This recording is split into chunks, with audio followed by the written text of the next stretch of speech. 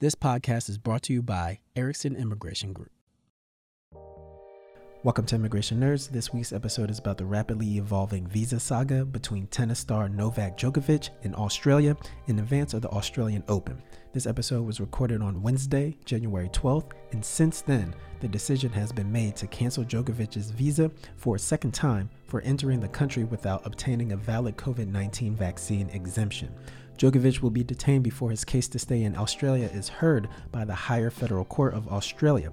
But how we got here is perhaps even more interesting and complex. In our conversation, we walk through the visa timeline up until this very point, focusing deeper into the intersection of where immigration meets geopolitics and culture, and talk through what people who plan to travel to Australia in the near future should consider. EIG's Luke Bianco will be taking over for this episode, so without further ado, your host.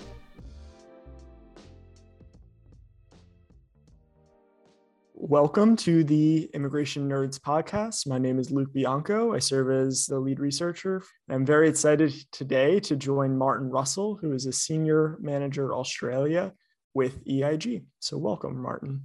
Thanks, Luke. It's a pleasure to be here. Yeah, so today we have the very fun and timely conversation regarding Serbian tennis star Novak Djokovic and his current trials to attempt to enter and then stay in Australia with regards to his COVID vaccination status and some issues on the immigration front. So we're going to have a nice conversation about kind of what's going on with this piece of news that I think most people are at least vaguely familiar with and analyze it from an immigration perspective as best as possible. Yeah, I think it's also important just to add there, Luke, before we start, that this is still very much breaking news, certainly here in Australia and I imagine globally.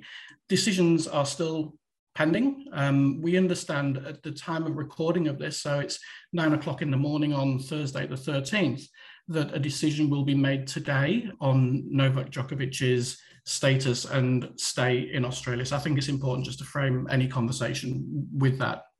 Absolutely, yes. We do not have all the answers. No one has all the answers at this point, but we're going to do our best for our listeners to break this down in a thorough way and make sure everyone, understanding this situation, which is evolving, as you mentioned, as best as possible. So just to get started, so this is really kind of a perfect storm for an immigration story. We have a world famous athlete, arguably the most prolific male tennis player in the world, in Novak Djokovic. We have a immigration hardliner in Prime Minister Scott Morrison, who was previously the immigration minister for Australia and has a long track record of hardline policies with regards to immigration in the country. We have accusations of laws being applied differently for elites than everyone else, which is always a very touchy subject for most cultures. And finally, a cross-continental diplomatic row between Serbia, the home country of Novak Djokovic, and Australia. So Martin, can you help us break down an overview for what should people know about this situation and what has ultimately happened that led to these diplomatic disputes? Yeah, so I think it's important to give an in-depth look at the timeline as exactly what has happened in this, for want of a better term, saga. Because I think if we go through the key and pertinent dates, it'll give us a better understanding of what's been said by whom and why. So we'll do a little bit of a deep dive into the dates. It may be a little bit boring for some, but I think it's important just to give us a good overview. So we need to go back to before Christmas. And on December the 16th, Novak Djokovic tested positive in Serbia to COVID-19. That is per an affidavit which has been submitted to the Australian Federal Court. The following day, on the 17th of December, Djokovic attended a charity event in Belgrade per a statement which he submitted to the Federal Court yesterday, 12th of January, but he said he got the result of the PCR test post the event. A rapid antigen test that he did before the event was negative. So he attended the charity event on the basis of his RAT, which he deemed to be negative. The following day, so now we're at the 18th of December, Djokovic broke Serbian isolation rules for a photo shoot with French magazine L'Equipe. Now we know that he broke the isolation rules because he's confirmed that he received the positive results of the PCR test following the charity event the previous day. Rolling on to the 22nd of December, Djokovic had negative PCR test. And we know that on the 24th and the 25th of December, Djokovic was actually in Belgrade. On the 30th of December, Tennis Australia advised Djokovic that he had been granted a temporary medical exemption on the grounds of his previous infection. And this had been granted by a panel of medical experts in Australia and reviewed by the state government of Victoria. Now, the state government of Victoria is important in this because Victoria is the state in which the Australian Open is actually contested. So on the 1st of January, Djokovic completed, or rather his management completed, the compulsory travel declaration. On that travel declaration, he stated that he'd not traveled from Spain in the 14 days prior to his expected departure. Now, he was expected to depart from Spain on the 4th of January, and on the travel declaration, which is a legally binding document, he said he hadn't been outside of Spain in the previous 14 days, which we know he had. On the 4th of January, Djokovic posted on Instagram that he was, quote, traveling down under with a medical exemption.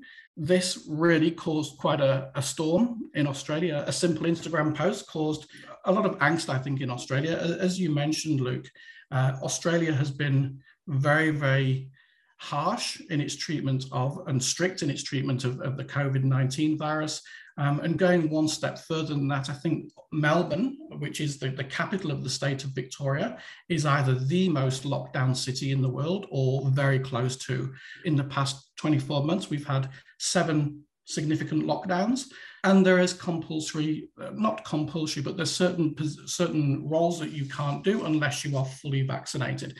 So there was a lot of angst in Australia, people saying, why is Djokovic allowed to come to Australia when Australian citizens aren't even allowed to come to Australia unless they've got that fully vaccinated status? So understandably, there was a lot of frustration, certainly from the Australian public on that. On the 5th, Djokovic landed in Melbourne at 11:30 at night.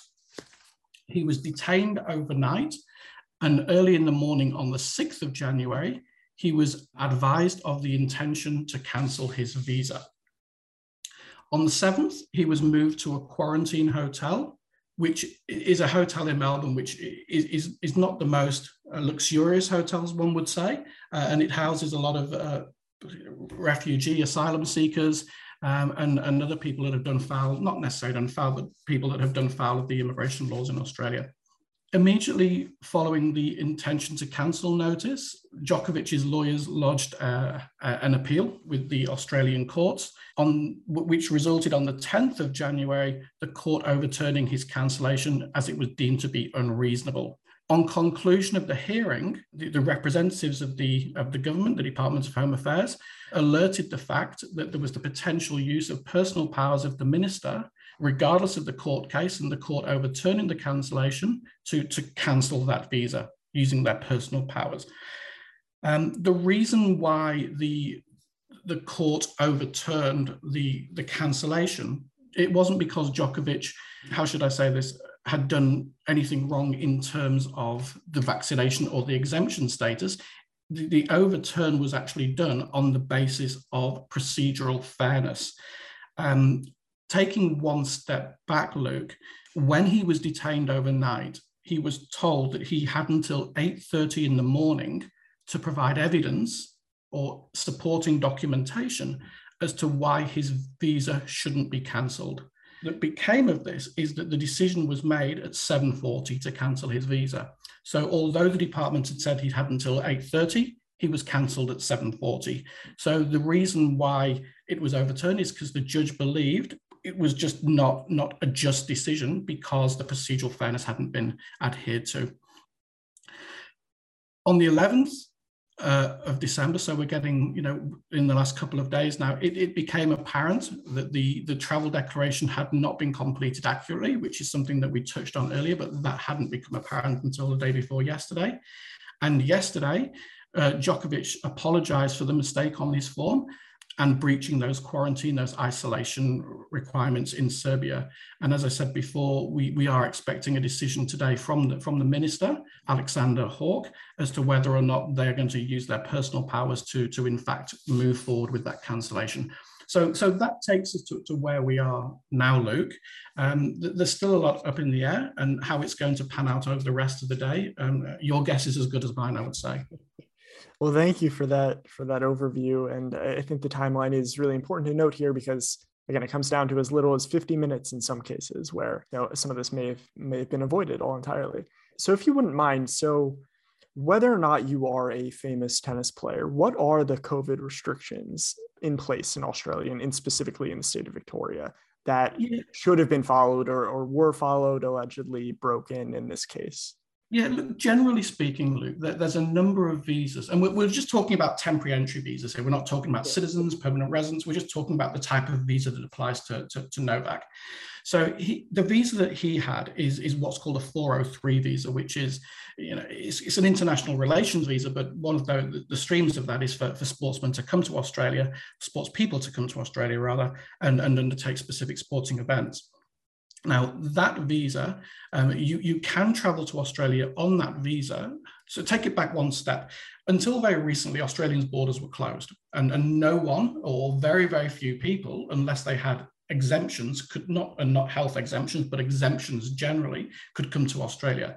A month or so ago, the government changed its stance and said, look, there's certain visas that we will allow you to come to Australia without a travel exemption, but you need to be fully vaccinated or be unable to be fully vaccinated for specific medical reasons in order to come. Now, the medical exemptions are very, very narrow and they're very, very precise. There's no exemption. So I'll say what the exemptions are. So if you've had a reaction to a previous dose of a vaccine, if you are significantly immunocompromised, or you have a natural immunity. The natural immunity, though, is limited to certain viruses, and they're Hep B, mumps, measles, rubella, and chickenpox. COVID-19 isn't one of those. So you can't use the argument that you've got a natural immunity to COVID-19 as a medical exemption. As I say, it's very, very limited as to those medical exemptions. So, and it goes back to the fact that, Djokovic on the 30th of December was given a medical exemption on the basis of his previous infection, which had been granted by a panel of medical experts, reviewed by the state of Victoria, and passed on to him by form of a letter by Tennis Australia. That, as far as I can see, should not have gone through. He shouldn't have been given a medical exemption on the basis of his previous exemption, because that isn't an exemption to getting vaccinated in Australia. So it seems like there are some accusations here where the rules may have been bent to allow maybe the world's best male tennis player to come to Australia to compete in the Open, whereas based on the letter of the law, as you're outlining here, he should not have been granted said exemption. That's correct.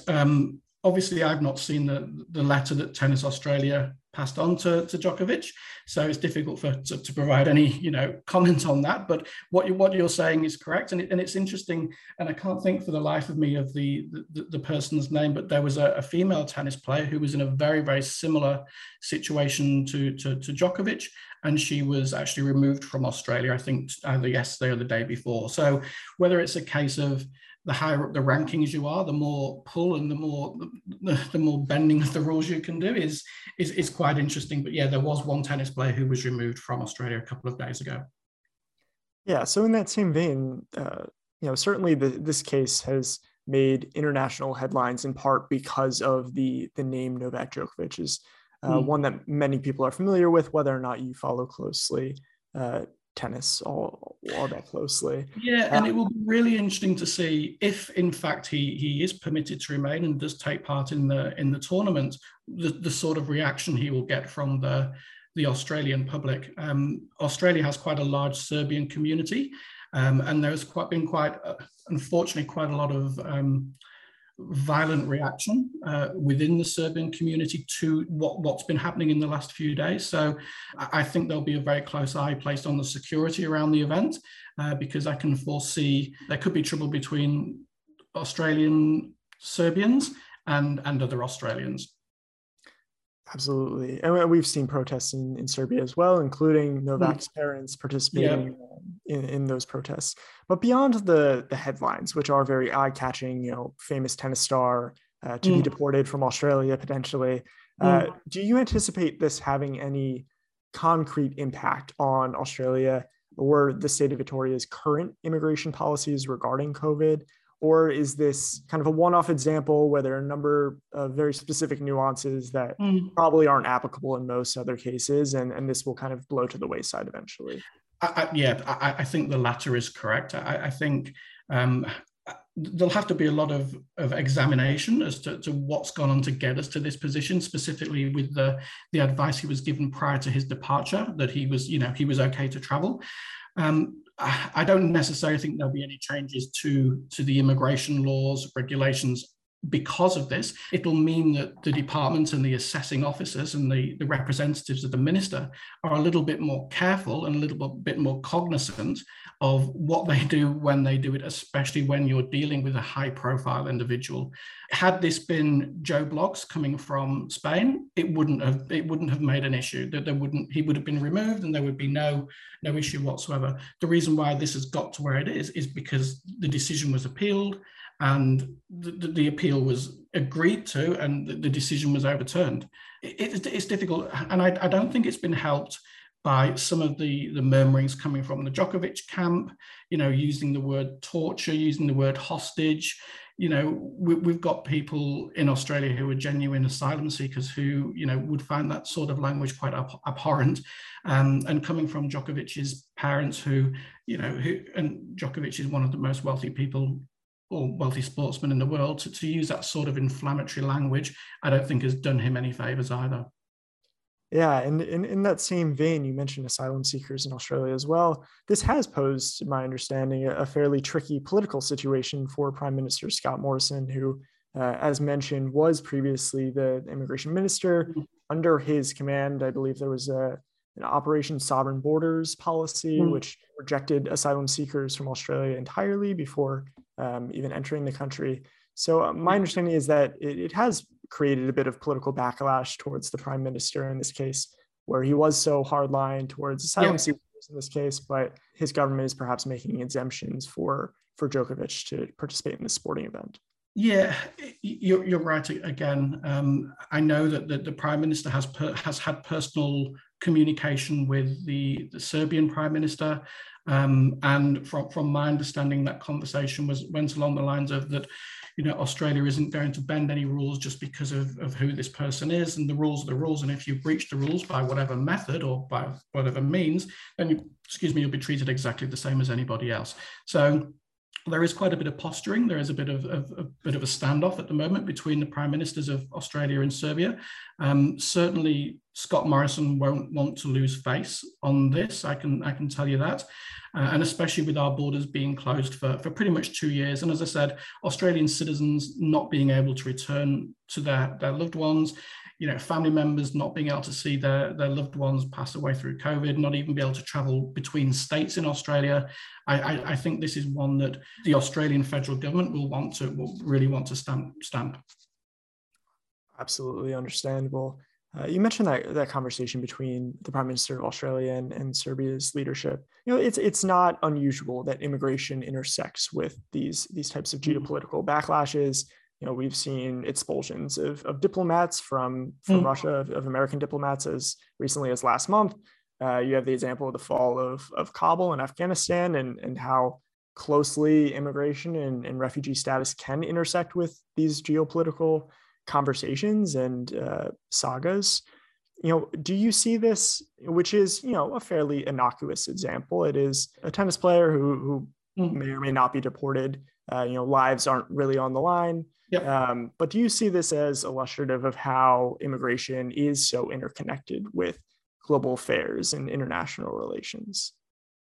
I don't think so. I think this is a very specific example of, as I think at the top of the conversation, you used the words "a perfect storm," and that's exactly what it is. It's a huge domino effect, and I think if we look at this case, this matter in isolation, that's all it is. It's an unfortunate set of circumstances, not helped by errors and verbalizations on parties from various parties. So I think to look at it in a wider perspective would probably be not doing this justice, really. It's, as you say, it's a single episode of unfortunate events.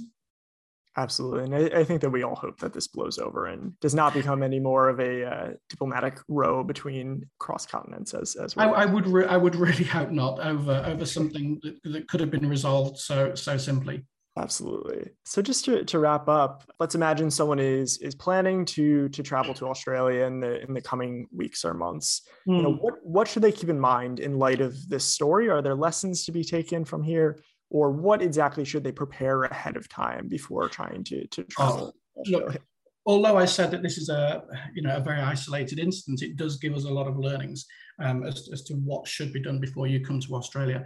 And really, the list is quite long, so I'm not going to go into every single what you need to do as a tick box. But I would certainly say research again as to exactly what you need to do. The difficulty that we have in Australia is not only do we have a federal immigration law, the various states and territories also act in different ways. You know, for example, even if you fly to Sydney in New South Wales, and you don't need to do, for example, quarantine in Sydney because there's no quarantine requirements anymore. You can't fly to Western Australia because Western Australia aren't, allowing anybody in from New South Wales.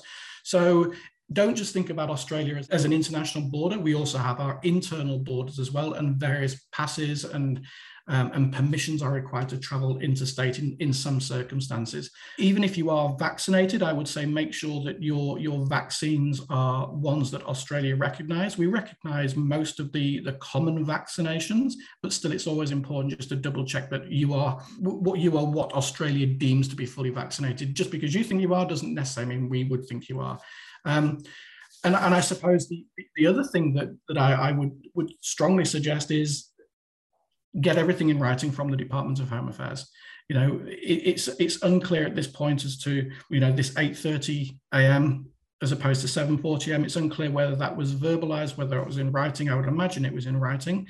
But again, don't just be run over by the person that you're speaking to as a government representative. You do have the right to question what they're saying, because as we can see from this example, procedural fairness wasn't granted, and that's the whole reason why that cancellation was overturned. So, if they do give you till 8:30 and they come in at 7:40 and say, we're going to overturn your visa, we're going to cancel your visa, say, well, you said I had until 8:30. The chances of that happening are very, very slim again, but it's just something that you need to be aware of. Know your rights. Absolutely. Know your rights and get in writing great legal advice in most scenarios. And the most important thing is seek legal advice. If you do feel that you're struggling, or if you're not quite sure exactly what you need to do or when you need to do it, seek legal advice. Organizations like ours, we're perfectly equipped to help individuals overcome all of those obstacles. So, if anyone else is thinking of coming to Australia and they're not quite sure exactly what to do, then certainly they could reach out to us.